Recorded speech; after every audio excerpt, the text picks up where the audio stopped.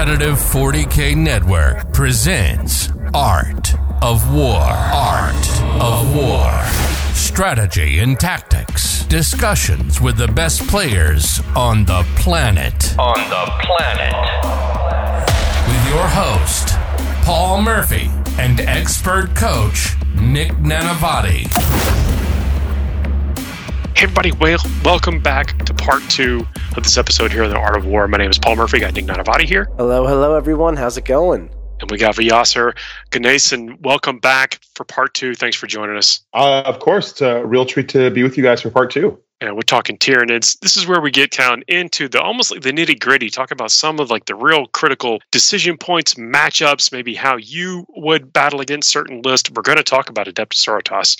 You know, they are, I think, I don't want to say public enemy number 1, but we've seen an uptick in their victories. And we got Necrons. There's all these kind of things out there that are, I guess, the boogeymen for the next couple of weeks or so. I want to talk about how you encountered them. I also want to say thanks to the subscribers that are in this part with us listening. It means a whole lot. Really appreciate y'all being here. That's why we do it. Yeah, I'm super excited to get into it. Yasser, why don't you start off by walking us through what you played against at the Lone Star Open? Right. So my very first matchup was against Gene Stealer cults. From there, I moved right into to consult my binder again, actually. From there, I moved right into Adeptus Custodes, and then from there into Black Legion Chaos Space Marines. After that, on day 2, we went into Orcs, Grey Knights, and then finished with Black Legion again. So I got very lucky not touching Sisters or Necrons. Public Enemies number 1 or 2 completely missed me by a country mile. Well, that's the way it works out sometimes, yeah. Yeah, you play the games that are given to you. The meta is the meta. I'm sure you had plans for those armies, and I'd love to unpack them. But also, like, it shows to your adaptability as a player. You were able, the armies you played are diverse. I think the only repeat you had is a brand new Codex, Chaos Space Marines. Is that right? That's correct, yeah. Yeah, I mean, like, still, even though you didn't play best armies in game necessarily, you still played a diverse field set, so shows to your generalship and your army's capabilities. Let's unpack some of it. I want to start off actually with Chaos Space Marines because they're near and dear to my heart, and they're brand new, and people might not even know what they do. So what is this matchup like? How do you approach it? So this matchup is almost the same between the two. Both are bringing big bricks of Terminators. Both are bringing either Chosen or little blocks of Legionaries. Both are bringing Abaddon. When you say both, you mean both the players you played against? Both the players I played against, yes. Yeah. And that appears to be, I was reading some articles about the GTs this week and last week and seeing it pretty consistent. Like, that's, if you're playing Black Legion, you're bringing the Terminators, you're bringing Abaddon, and you're bringing Chosen Legionaries to round it out. The big differences that I came into was one of them is bringing 2 Venom Crawlers, and the other one is just bringing 3 massive beatstick characters. Russell Tassin, who I played in the last round, brought a super buffed up Lord Discordant and a Demon Prince of Slanesh, which I can kill Abaddon, sure. Like I can. It's going to take me some time. The Hive Tyrant with the Reaper of Obliterax might get there in 1 turn if I'm really lucky. But the other 2 beatstick characters are able to put pressure on multiple places on the field, and it's a lot to chew through. Did that Lord Discordant have the relic that basically lets him do like 8 extra attacks or whatever? Surprisingly, no, it wasn't the 8 extra attacks. It was the 3-up invul, I think. Really? Is it just a harder to kill Disco Lord? Just a much harder to kill Disco Lord. Interesting. It still did a lot of work, and it still explodes and does a lot of damage when it explodes. It was a really interesting way he played it, but I think it's an efficiency thing, right? He's trying to get more mileage out of it, making it harder to kill because he recognizes that it can be killed at range. So hiding it behind terrain, screening it, trying to block it with Chosen or Possessed or whatever he has to make sure it gets into combat, gets in a position where if it dies and explodes, it's going to be really bad for all parties involved. It's a scary, scary matchup. And the Terminators, I think I was really intrigued to see that Russell wasn't bringing their Chaplain equivalent with the litany that makes them trans to hitting on 4s and higher, which is so punishing against a unit that's already so punishingly tough. Because the Dark Apostle is what you're talking about. Correct, the Dark Apostle. Thank you. That's the unit name. Because my first opponent, he did that, and he did the Toughness 5 Psychic Power, and he did the 5-up Feel No Pain Psychic Power on them. And I thought I was the resilient player. I thought High Fleet Leviathan was the one that was hard to shift. Because it's one thing when you can only wound them on a 4. It's very different when you can only hit them on a 4, and you can't reroll hits against them. And they're -1 to wound, so it's not like your wounds are great either. Exactly. Yeah, it's a very, very much more stacked opponent. My logic with those matchups is really just avoid the Terminators for as long as possible. And that's what I did. I think in the first match, I played it so far back. I tried to stay as far back as possible until I saw my moment. There was one moment where he missed a litany, where he failed a psychic power, and the Terminators were just that much easier to kill. And that's when I knew, okay, both Carnifexes have to charge here. I have to put as much pressure on them as I can right now as my best chance of doing anything. And I picked up, 3 or 4 in that turn, which is not nothing on a Brick of 9. So it sounds to me like you played this game totally different to every other game you've described so far, where it's like your general strategy is to just kind of wander into the middle of the table with toughness while Harpies are causing disruption and distraction for your opponent. So in this game, I imagine there weren't many answers to the Harpies, so they're kind of doing their own thing in this match. How'd you play them? And then also, how do you make the decision to play the backfield with your board control, toughness, Tyranid army? Yeah, it's not comfortable, let me tell you. It's very, very uncomfortable to see all of your strongest, killiest units just lurking and sneaking and hiding and hoping that nothing can touch them, and watching Terminators just creep up the table. Discipline's tough in that situation. It's so hard. It's so especially hard. if you spent 4 or 5 games being the aggressors. Yeah, with you on that. I think. Well, also it's almost our team had a default. good. It's almost autopilot at some point. Like every game is just repetitious. Like let's push the army into the middle of the board and run the opponent over in some capacity. And if every game is like that, you get to round 5 and you're like, time to reassess the plan. Like that is absolutely discipline, Paul. Like I think I have fallen in the trap myself where I kind of execute the same strategy over and over when I do it too many times in a row. And it can be a punishing mistake in bad situations. The biggest thing that helps that discipline is 2 things. The reminder first to play it slow. That was our motto for the weekend. Just you have the time in the round to play this game fully. Play it as slow as possible if you need to. And I needed to there. So like forcing myself to just mentally slow down and just recognizing that his stuff is tough. It's like just constantly reminding myself and constantly asking the questions. Like I said last time I was with you guys, asking the questions over and over again. It's my first time playing against this codex. I need to learn, I need to know, I need to grow, and seeing what they do. I think I also, the mission that we played, that one, that was day 1.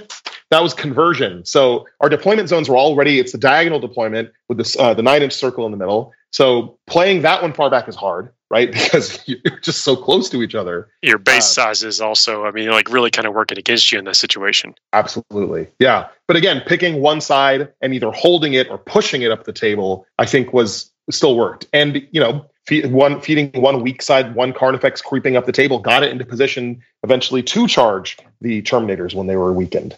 So that did make a big difference. I think had the Terminators been in Deep Strike, I would have played an even more defensive game, just because it's a big threat range that they can cover. They're a big block of bodies, but I can only screen so much, especially on conversion where I'm starting only on the corner of the table. Deep Strike and Terminators is such a dangerous play from your opponent's perspective because they are still always vulnerable to screens if they find themselves in a screened position. And then also when you fail that ELO 9, it's like, now I'm just in the middle of nowhere with a move 5 unit. Yeah.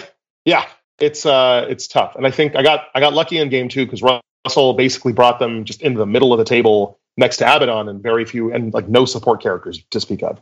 So I got very lucky there. I think my round 3's opponent was definitely trying to play the middle. He was definitely pushing up the middle. But once he saw me being cagey, I think he also tried to be cagey with the Terminators. He also tried to just use them to hold the middle and try to get the hold more points. But Harpies do Harpy things, right? They were in his backfield for 98% of the game, picking up whatever cultists, venom crawlers, chosen, whatever they could get their hands on, wings on. So are you reliably killing like 2 units apiece with those Harpies? Yeah, I would say so. It's almost like your Harpies allow you to play the KG game as a fallback plan against these armies that go even more all in on durability in combat, like Chaos Space Marines do. I imagine Blood Angels is probably a similar thing. You don't have to necessarily meet them in the middle on their terms. You can let the Harpies just run the show for a while, weakening them, and then fight them on your terms. I think picking the engagement, Nick, you hit it right on the head. It's when you play slow, that's what happens. The slower you play, the more you force your opponent to come to you, the cager you are. When you say play slow, you don't mean like slow play your opponent like chess clock manipulation. You mean take your time with the tempo of the game. Absolutely. Yeah. Deliberately like pacing it and playing it truly like a chess match where you are trying to see moves ahead, where you give yourself the time to deliberately pick up pieces and put them in the right position and watch as your opponent reacts to that and seeing what they do and giving yourself just time to think things through rather than stick to a plan brazenly. You mentioned that your opponent reacted and then started to play, caging reserved as well, not coming out towards the middle, even though they have aggressive pieces. And that's exactly what happens. No one wants to be that first person to be caught out in the middle of nowhere, and receive that charge or trade a piece, or sorry, not trade a piece, just get a unit taken. Yeah. I got lucky in that matchup too. I put the Zoanthropes slightly out of position, hoping to bait him out of cover, which worked. But the Zoanthropes tanked everything. I mean, they made almost all of their 4-up saves over the course of 2 returns of combat. The trap to the Zoanthrope is like, do you actually want to attack them? You could just not do anything. I hate attacking Zoanthropes. Yeah, it's really, really rough. Because the smite back, doing all those mortal wounds, even with the 5-up Film of Pain, I'm picking up 2 or 3 Terminators. Well, you also, I know Zoanthropes do degrade in value because they lose their bonuses to cast as they lose models in the unit. They lose the extra mortals as you lose models in the unit. But from the bonus perspective, I'm still getting powers casted at me. It's still a unit there. 1 Zoanthrope might as well be 3. Yeah, it's true. I mean, even at 1 Zoanthrope, I'm getting +1 to cast Might, D3 +1, or D6 +1. Right. All right, let's move on from Chaos Space Marines. Unless you think let's not yet. I'm jumping ahead of myself.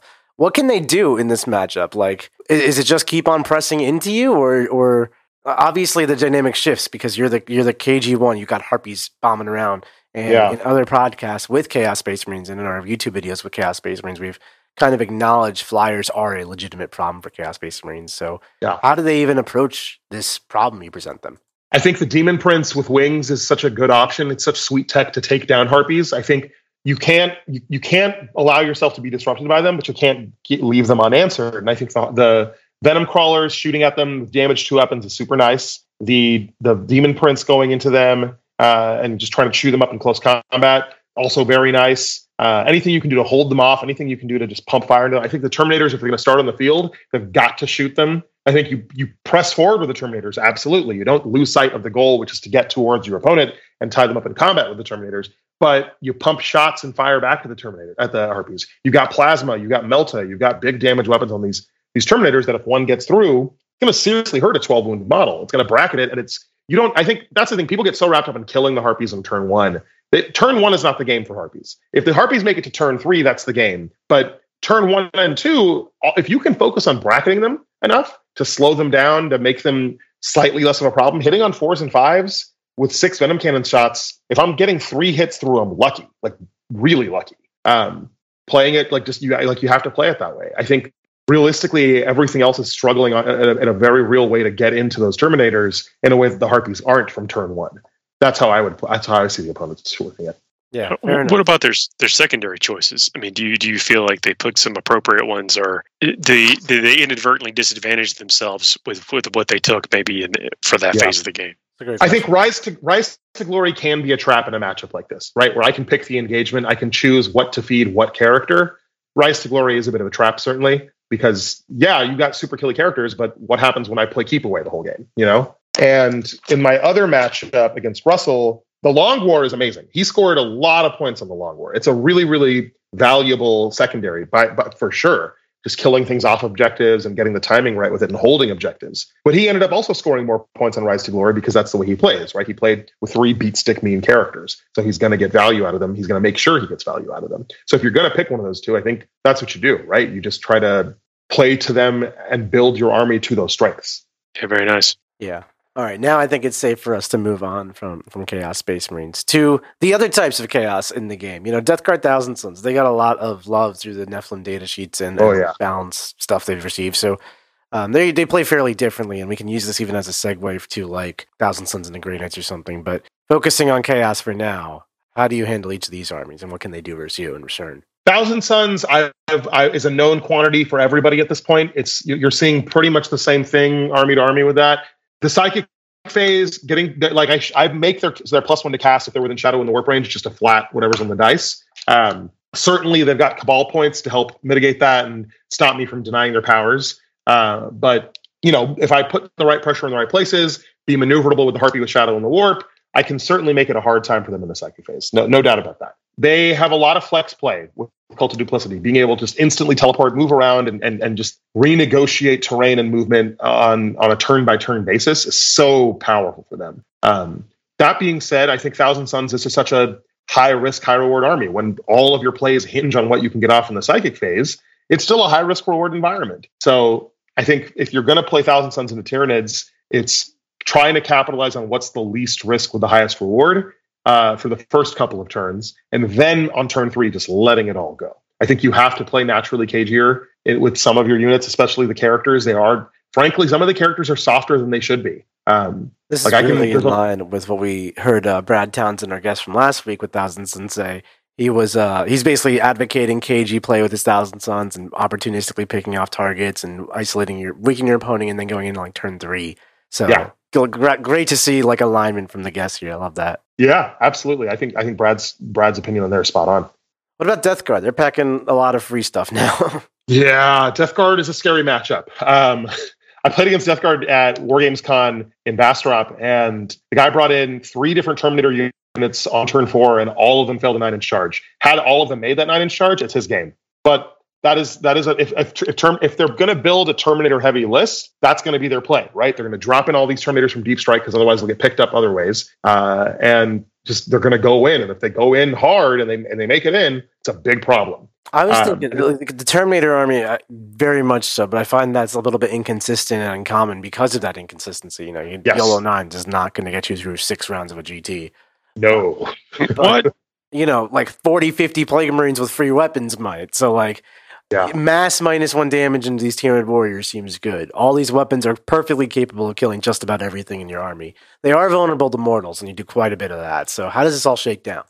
Yeah, I think it's the mortal wound game, right? I think it's how many spore mines can I get in position to move to try to discourage the charge? How do I get zoanthropes in position to pick up as much as I can? How do I do as many mortals with the Reaper? Just how can I maximize mortal wounds into them? That's what they're playing against. There's a really scary Nurgle list that topped in the top 8 at Lone Star Open. That it was running Epidemius and a Poxbringer, so everything that dies just makes all the demon units get stronger. And we were looking at this list and we were thinking, what is this guy doing? This doesn't make any sense. And then we saw Epidemius and the Poxbringer and just started crying, like, oh no. But yeah, that's a real French list. I've seen that pop up a couple of times. I've never seen that.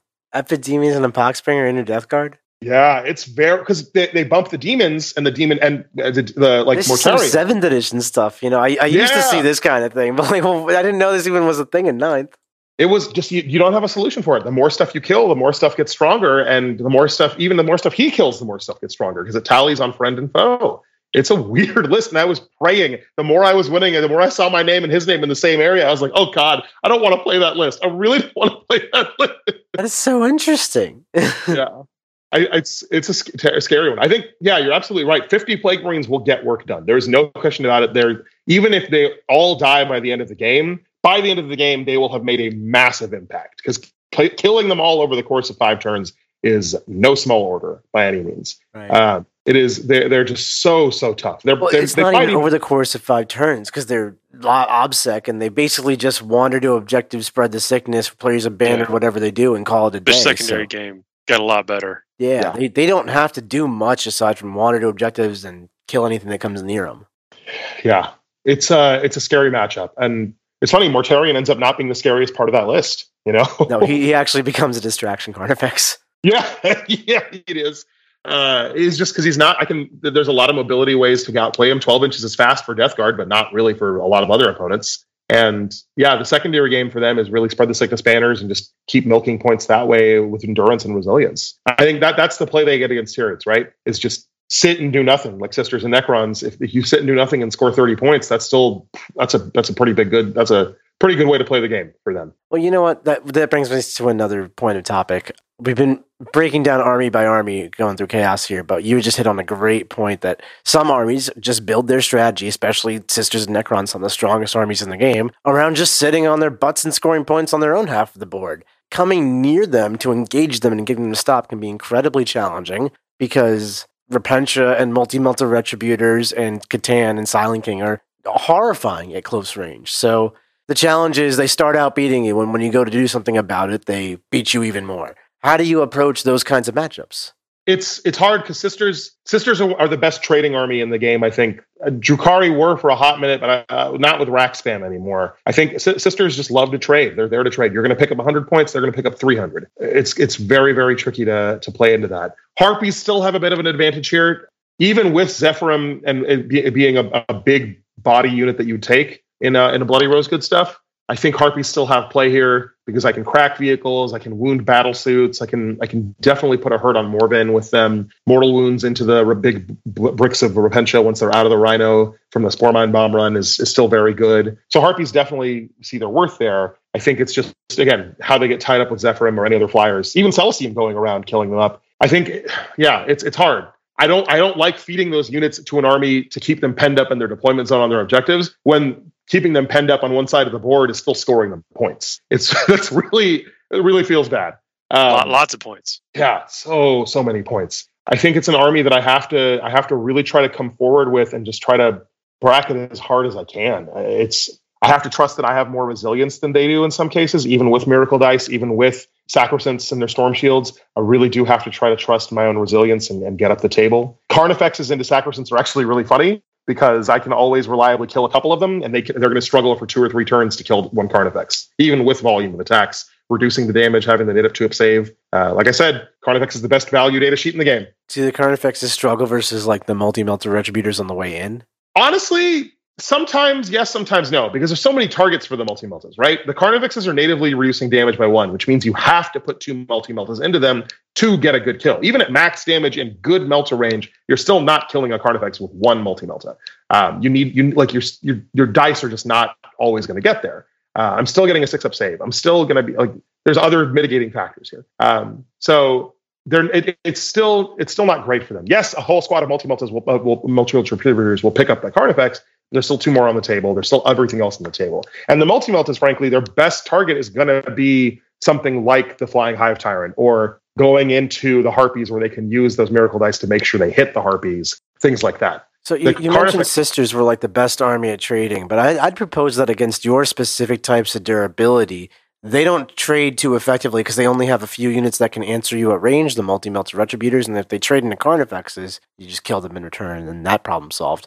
Things like Repentia are really great into you. They will get the first hit into you, and that sucks. But your whole army is offense, in a way. So it's like, their whole army isn't. They're trading up in value, like 100-point Repentia squad kills way more than 100 points when it dies, but as far as number of resources, I think because you have your entire faction is a resource here. Yeah. That's very true. That's very true. And ironically, the Venom Thropes do amazing work here too. Just the aura of -1 to hit, and also the forcing fight last, which is really funny into Repentia. That's what I'm saying. Yeah, like every model you have has value in close combat and with its rules. Even like your not offense models like Venom Thropes. Yeah, that's true. That's very true. It's a war. It ends up being that war of attrition, right? That they're trying to fight really hard into really defensive units that can swing back and punch hard, but they can play that war of attrition, right? If they do that long enough, they're still scoring Defend the Shrine. They're still scoring banners. They're still scoring Sacred Grounds because they've got plenty of action monkey units running around too. It ends up being that scary matchup. I think my advice to Sisters players into my list is really also just try to hold them off. Try to hold the Tyranids off. They're resilient. You're attacky. Keep throwing Hammer and Anvil together and see what chips first while you're just playing your secondary game. So how do you, I guess, with your as the Tyranid opponent, player, just your approach is literally just go into it and like there's no other way through it. There's no other way through it. I cannot afford to let them sit there, score Sacred Ground points. Cannot afford to let them just keep doing actions. I need to just commit models to killing stuff. I think that's true. Absolutely correct. You just know. I wanted to make sure I understood. What about Necrons? Because they also just rail up the secondary points, but they're not as destructive with their damage output, and they're different with it as well. Yeah, it is different. Necrons, I'm going to be honest, I have not played a lot of games against the new Codex. I think I've only played 1 game against the new Codex. The Codex hasn't changed. We're still 3 years old with that one. But it feels like a new Codex, really right? It does feel like a whole new lease on life. It really does feel like a whole new lease on life. That's the thing. Like it's not a new Codex, but it feels like a new Codex. All these new core keywords, all these point changes, all these rule changes. I feel like I have a lot of relearning to do. Based on what I've seen, what I've read, My strategy is I cannot pick up a unit of 20 Necron warriors in a turn. There's nothing in my army that picks up a full 20. And while that's depressing and sad, at least in shooting, I can't do it. I also recognize that that's not necessarily the ball game anymore. That's not necessarily the goal anymore. When everything is OBSEC, the troops that were already OBSEC aren't your biggest concern. The biggest concern is that 9-man Brick of Scarabs or the Scorpec Destroyers or Lich Guard being just frighteningly tough with Storm Shields now. People bringing Immortals too is a big problem. Trying to figure out a way to play around that. There's a real list I was reading about that's 3 monoliths, the Silent King, and about 700 points of just fast stuff, doing actions all over the table. Yeah, I can kill Ophidian Destroyers, but there's another unit. There's more fast stuff, and there's monoliths coming down the table. There's 90 wounds at T8 with 2-up saves. Catan, sure, I can deal with Catan because the Reaper of Obliterax will get into them.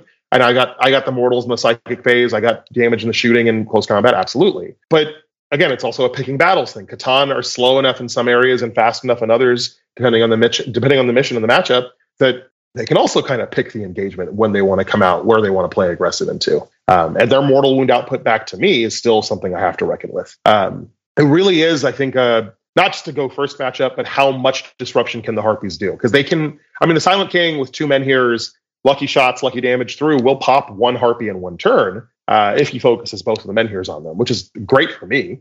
But in return, I don't know that I can kill the Silent King in 1 turn with 12 Venom Cannon shots. It's hard. It's a legitimately really, really tough and scary matchup. I think the best plays I have are really just go wide, try to play sort of cagey and look for an opening, look for a moment, and keep trying to fend off as many of the OBSEC bodies as I can.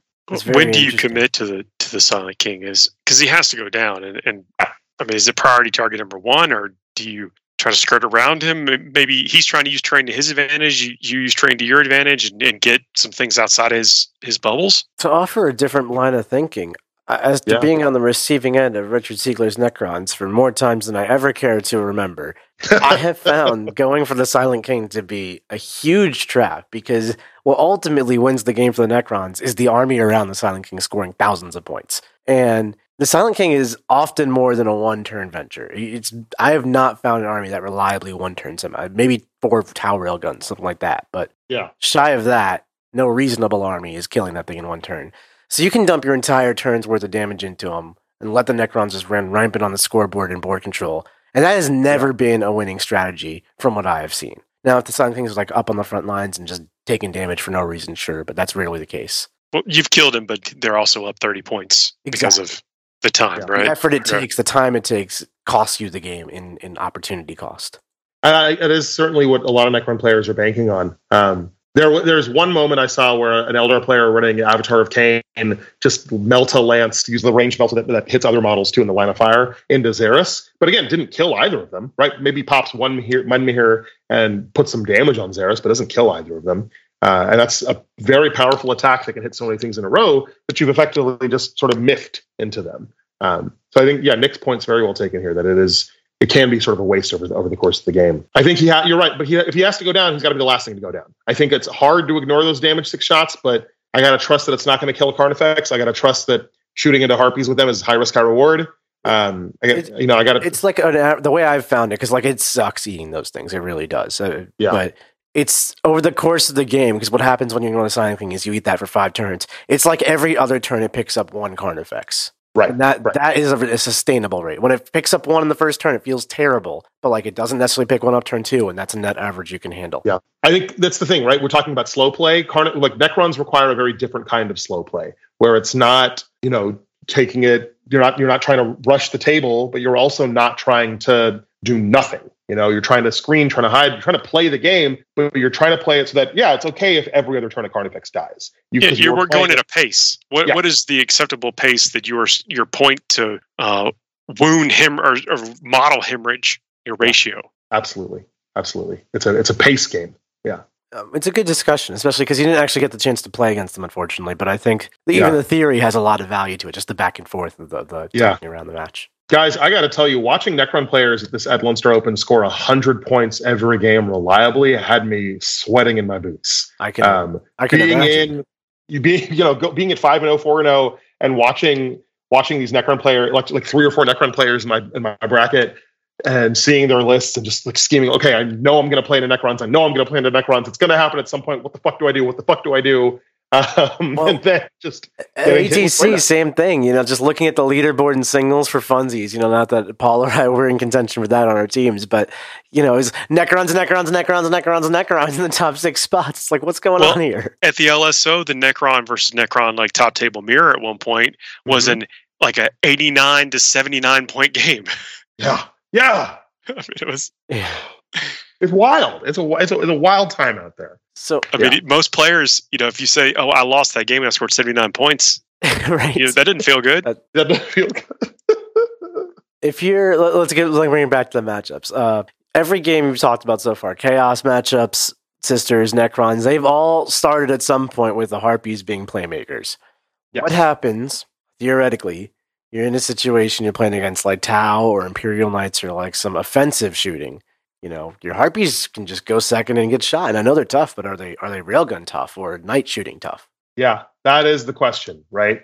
With Tau, it's a matter of putting the Harpies further back, right? Because Tau's benefits always go to the closest model, right? Or the closest unit. For the Montcon, the Kalyan, they get bonuses for that. But things like railguns will just shoot. Railguns do not care where you are. Yeah, railguns don't care where I am. Fair, true. So, but that's the thing. Like the railguns, again, high risk, high reward. If I'm going second against Tau, the turn 1 snap to comparative is the 4-up invul. That means that both Harpies on turn 1, the way I have them kitted, will have a 4-up invul on turn 1. So -1 to hit, 4-up invul, not being the closest unit, so that even if the railguns don't care about it, the rest of the army cares about it. And so there's still value there. Even so, if the railguns do fail to pick up one of them, the rest of the army is struggling into picking up the other. Succeed to pick up one, the rest of the army is struggling to pick up the other. Yeah, you're not losing, unless they have like literally 4 railguns, or you're not losing 2 Harpies to railguns. Correct. The one game I played where both Harpies went down on turn 1 was against 13 War Dog Chaos Knights, shooting they shoot autocannons into them. They shoot. So how do you come back from that position, go second, got alpha struck? Because that's kind of the downside to running these flyers. And you mitigate it with list construction, being Leviathan and springing for Synapse, making them so durable. Yeah. But if it sucks, then now you're 450 in the hole. Yeah, it doesn't feel good. It doesn't feel good to start the game with like a quarter of my army gone. It usually is not going to play well for me. And unfortunately, that is one of the hardest parts about playing aircraft with your army. The more you commit to the aircraft, the more you make your chance of losing the game go up. Because that game I had where both the Harpies went down, the Knights took it easily. Granted, it was my first game against Chaos Knights. I didn't know anything about what they did. I didn't realize that War Dog Carnivore Warlord can ignore invuls, which was really bad against the flying high tyrants. It's called the Blood Shield. It's very deceptive. Oh, yeah. It does what? Yeah, it does. Wait a minute. It does what? It's a real feels better. I think I have to try to play cagier then. I have to let the opponent come to me and trust that they're going to be waves breaking on rocks, and hope that I can stay together long enough to break them before pushing forward. Because if I lose that distraction play, I don't really have anything else that can do that. The Hive Tyrant moves 17 inches, but that's not enough in some games to get to their deployment zone. And he's only one model, one unit, and he's my biggest flying killer. So he can't, if he goes into a screen or something and kills that, he gets picked up the next turn. And I have to make sure that I have the CP available. He's not there to be the distraction. He's there to be the finishing blow, the consistent killer. Exactly. It's not the right role for him to go up and just to try to do that. I can feed them Carnifexes all the live long day, but again, Carnifexes can be move blocked. So if the Tau player does turn 1, 30 Breachers in my front line, Kroot Hounds in my front line, broadsides popping, or not broadsides, railguns in the backfield, and little crisis suits running up the midboard, it's hard. I'm move blocked so effectively there. I got to chew through all those Breachers, chew through all those Kroot Hounds. Is that like a hopeless situation that you are willing to accept as a position you could find yourself in with this army archetype, or do you think there's still maneuvers from there? I never want to say it's hopeless. I always want to play the game. I never want to just get to a point where mathematically I lose, so that means I lose for real. I always want to play the game because I genuinely enjoy playing it, and I have always been. This is the first big one I've ever had. I have always been from the perspective, you don't learn anything from winning. You learn everything from losing.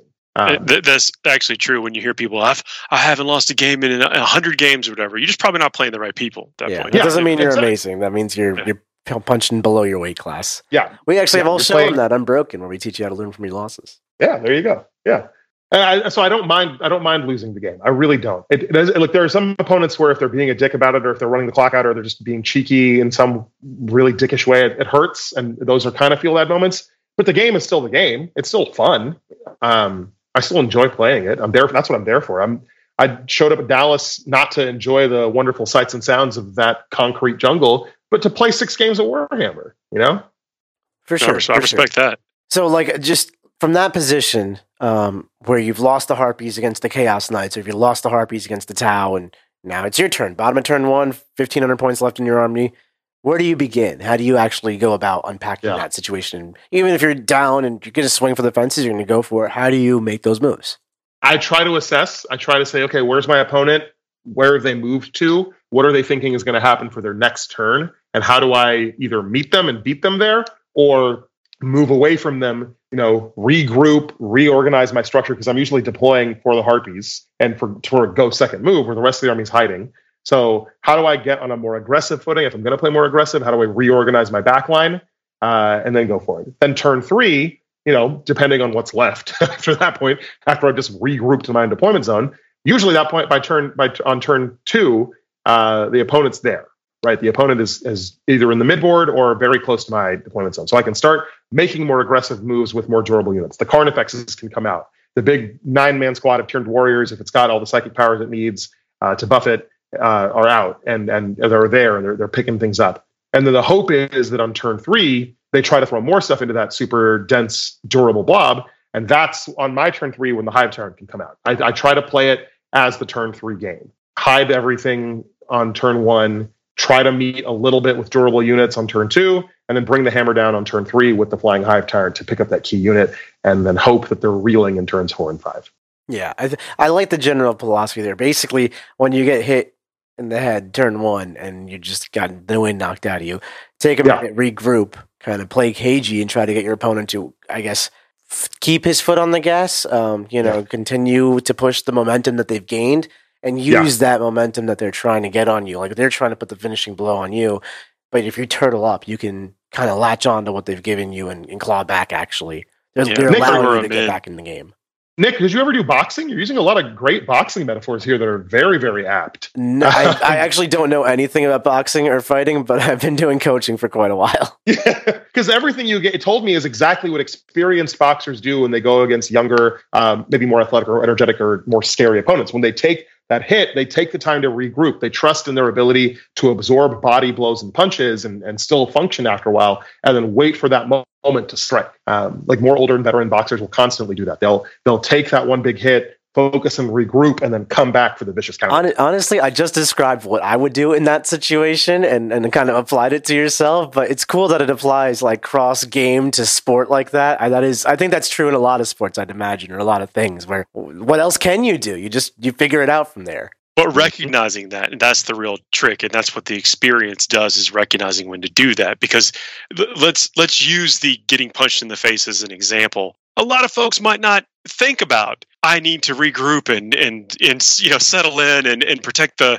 vital spots. Don't get my bell rung again or whatever. It sets off all these alarms. Like the fight or flight is a real thing, and in that situation, without really knowing how to process or having something in you that instinct, over intellect kicks in or whatever, you start going into those flight mechanisms and trying to claw back in, make maybe risky moves that mathematically should never work. Granted, you do have to make the plays that you got to make. Sometimes a bad play is your only play, and you hope to roll sixes. You're not going to win a bunch of games just hoping for that. That's sixes. Yeah. But you can still every now and then it comes out. But being able to try to capitalize on what is possible and see. Not get spooked. You really not get kind of freaked out with the situation and continue to make good plays. Yeah. That was, I know you're making me think about my earliest days playing 40K, especially when I got back into the hobby a couple years back. All I did was panic plays. Every play was a panic. That's how a lot of people learn. I've found. Yeah. A lot of sweating. Oh, yeah. What do I do, man? What do I do? I mean, that can be fun situations. But, we're talking about how to turn your 5-1 into a 6-0, kind of thing. This is kind of things to think about. For sure. For the interest of time, I want to talk about just like 2 more things real quick. Blood Angels and the Eldari are 2 armies that have been up and coming or been here for a while. They play very differently. Blood Angels obviously try to smash your face and take the center, kind of like what you're trying to do. Is that just a brawl and one of you comes out on top, or is there more dynamics to that? And Paul, I mean, I don't want to speak for you with the Blood Angels here. Oh, he's already figured out, the Blood Angels are going to have to come at you. We were talking earlier about how to play that cagey and kind of baiting your opponent into making the first move and to making potentially a wrong move. That's exactly what the situation you'd be in, I think, playing against a competent Blood Angel player. I mean, they have every instinct to throw it out there in the middle, but you can't necessarily lock up against everything that you have. No, I think that the Blood Angels players that I've seen or played against in recent memory, certainly before the data slate and before these point updates, have played it that way, where they certainly get in. They want to be in as combat as early as possible, doing as much damage as possible, hitting as hard as possible. But there was one guy I played who was one of the better Blood Angels players I've seen. Worked really hard to pick his fights. He worked really hard to feed me the right unit at the right time so that you have the better unit to counterpunch with. Whether that was the Assault Intercessors or the Sanguinary Guard, he really did try hard to pick his fights. And that's something I think I admire about Blood Angels players, is that when they go in, with a clear head, just not trying to smash face from the get-go, but focusing on, if I'm going to smash face, where am I going to smash first? What's the smash plan? Where are the Death Company going? Where are the Assault Intercessors going? Where are the Sanguinary Guard showing up? You can't waste your units when you have a small footprint of an army. I mean, when everything fits in the palm of your hand in between games, it's kind of tough. But kind of cutting to the chase, Angel Sacrifice is a big deal. That can kind of blank one of your turns or your whole situation. That's the stratagem that units within engagement range of a character, you can pop and burn the command point, and makes everyone attack that character that can't attack that character. Yeah. It's a great way to get around potential interrupt plays, or just lets you engage. Like, the whole Blood Angel army can charge you at the same time, and there's nothing you can do to stop that. Yeah. Do you have a plan for that? Or have you encountered that in a way that you've figured out a way to what you have commit to make that less of an impact? Never get in combat with more than one unit at a time. Meaning like one of my units. Like, never have more than one unit at a time in combat. When they move faster, though, like let's say the Blood Angels move first and just get up in midfield, like how do you then approach it without just getting in combat with more than one thing? This is a very difficult thing to solve for, by the way, because like the Blood Angels can kind of dictate this, and then heroic intervention with the Sanguinary, and that kind of stuff. One of the strongest armies in the game. This scenario I'm describing. Yeah, it's not one that I have seen. I think my gut reaction is to play the ring. Tyranids are an adaptive force. Let them adapt to me playing the ring of the board. Doesn't matter if there's not objectives there. Just play around on the edges and force them to pick a side to come to. Do you want to charge? Really similar to what Brad's answer last week was as well, from his Thousand Suns perspective. He's like, just spread out, make them chase you. Yeah, if they want to come into combat, they got to come on one side or the other. They don't get to pick. You got to make them they don't get to pick the best one. They got to pick one of them. Yeah, dig that. And then I guess the Eldari. There's been several different versions of Eldari out there, but they do a lot of damage. Yeah, and that's one of those things. They could be all over the place and pick up units here and there. They can trade very, very favorably. And one of the things that Nick and I say is that we were talking about taking earlier. They don't trade. They just kind of get out there and melt your units and then fade away. Yeah, it's hard. I think if they have a fate dice for hits on the first turn, that Pulsar into a Harpy with auto hits doesn't feel good. It's a rough one. Because they just being able to burn fate dice to guarantee take down a single Harpy in one turn is pretty good. So that they can get rid of my disruption tech easily. They're very good at move blocking with Rangers and Shroud Runners. Jet bike spam is hard. The thing with Eldar I constantly struggle with is target priority. Where should I be putting all of my shots? Do I need to be taking down their high anti-armor things? Do I need to be making dents into the Hail of Doom bricks, the Dire Avengers? Because at some point I need to. Otherwise, they're going to just that many shots into whatever is going to kill it. As the Eldar player, in this order, I don't want to lose jet bikes, and then I don't want to lose Dire Avengers. Everything else, I don't care. Yeah. And when I say jet bikes, I mean like Shuriken Cannon bikes. If they're the catapult bikes, they're made to die. So then it's just Avengers. Yes, absolutely. That certainly makes sense.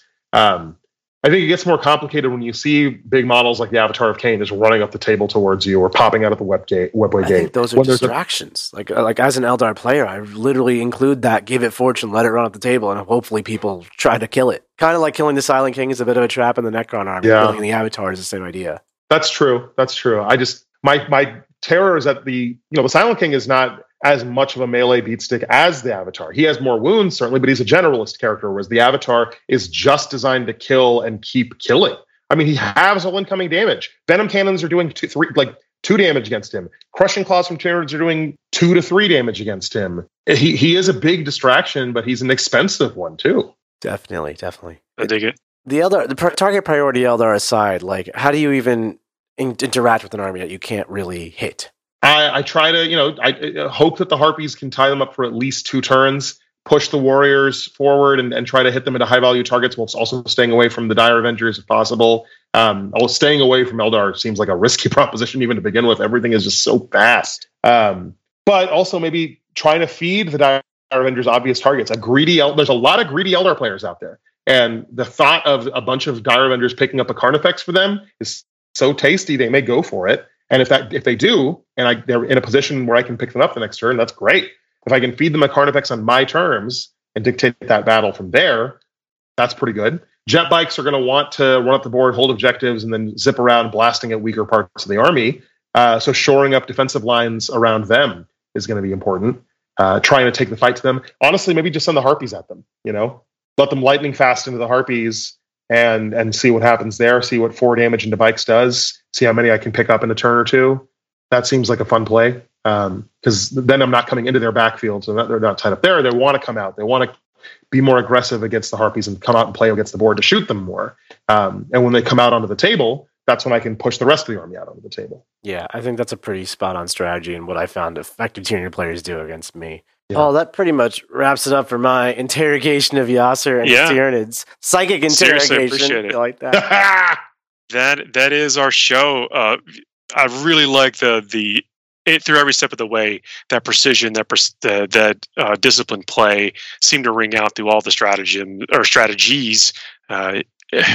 Almost seems like obvious. Of course you went 6-0. Of course you dominated. Of course you got a plan, and was able to actually put it to work on the table, which is cool to hear about. Thanks for sharing your experience with us. Yeah, Yasser, you were a pleasure to interview. A very fun guest. I enjoyed talking Tyranids with you. Feel free to come back anytime, man. This is awesome. Seriously, anytime you guys want to have me, I am so happy. 10th edition Tyranids. Let's go. We'll talk all about it, Elden. There you go. Have a great rest of your evening. Thanks to all the listeners. We'll see y'all next week. Like what you just listened to? Check out Art of War Down Under and Art of War Unbroken on the competitive 40K network. The Art of War 40K.com.